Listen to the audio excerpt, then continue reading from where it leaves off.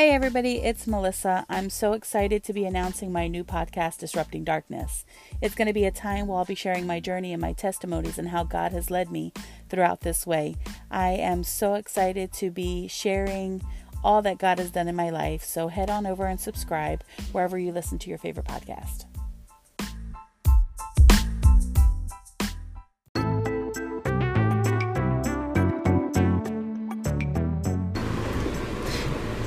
Happy New Year, everybody. Welcome to the Disrupting Darkness podcast. I'm your, host, Melissa. David will sometimes be joining us, and that is my husband. And we are excited to be here, on this type of platform here. The Lord has been prompting us to do it for some time, or prompting me to do it for some time, and today is the day. So, he also gave me a really good way to start out, and that is a couple days ago we were headed over to the beach and we were listening to an older preaching, and the Lord was really talking to me about stuff that we have not done for Christ, the things that we've promised to Him. And the preaching happened to be talking about the Great White Throne Judgment and, all those different things. And I'm sorry to jump right in, but if anybody knows me, they know that, I can take things from 0 to 100 pretty quickly. So anyway, he's talking about the Great White Throne Judgment and the things that, we're going to be judged at as believers and non-believers and those different types of things. And one of the things that caught my attention was, how many times have we been in a trial, or how many times have we said something to God, Lord, if you'll get me out of this, I'll do this, or if you serve me, I'll do this. Like, I remember, when I got saved, it was such a miraculous thing for me. I told the Lord, I remember telling the Lord, all these things that I've tried to do on my own, and yet you've done it for me, and so I'm going to devote my life to you. And that's what I've tried to do for the last 17 years, is just wholeheartedly devote my life to Christ and not really care about what it is that I think that I need, because He knows what's best for me. So we were talking about that, and or he was talking about that, and David and I were having the conversation, and it really reminded me, sometimes we go through things in life, we will always go through things in life where we say, all right, Lord, if you get me out of this, then I'll do this. Or God tells you, hey, I need you to do this, and you're like, all right, Lord, and then you kind of put that on the back burner, and you put things to the wayside, and other things kind of cloud those things, and then you realize that you're 1, 2, 3 years doing stuff that God didn't even tell you to do, or not even fulfilling the promises that you made to God. I mean, I'm sure that's a reason why He tells us not to be mindful of how we take an oath, right? If the God of all creation has to honor His word, and as imitators of Christ, then we should be men and women of our word as well.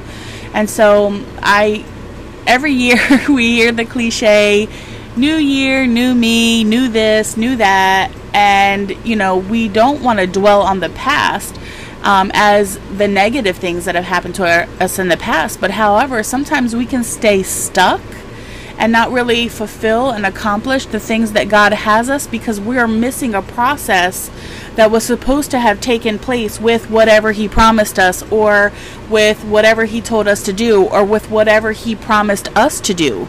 And we've missed that whole process, and so we can't really walk into the fullness of the things that God wants for us, because we are missing that process. And so today is going to be super quick, just to encourage you, don't worry about what new thing you're going to do this year.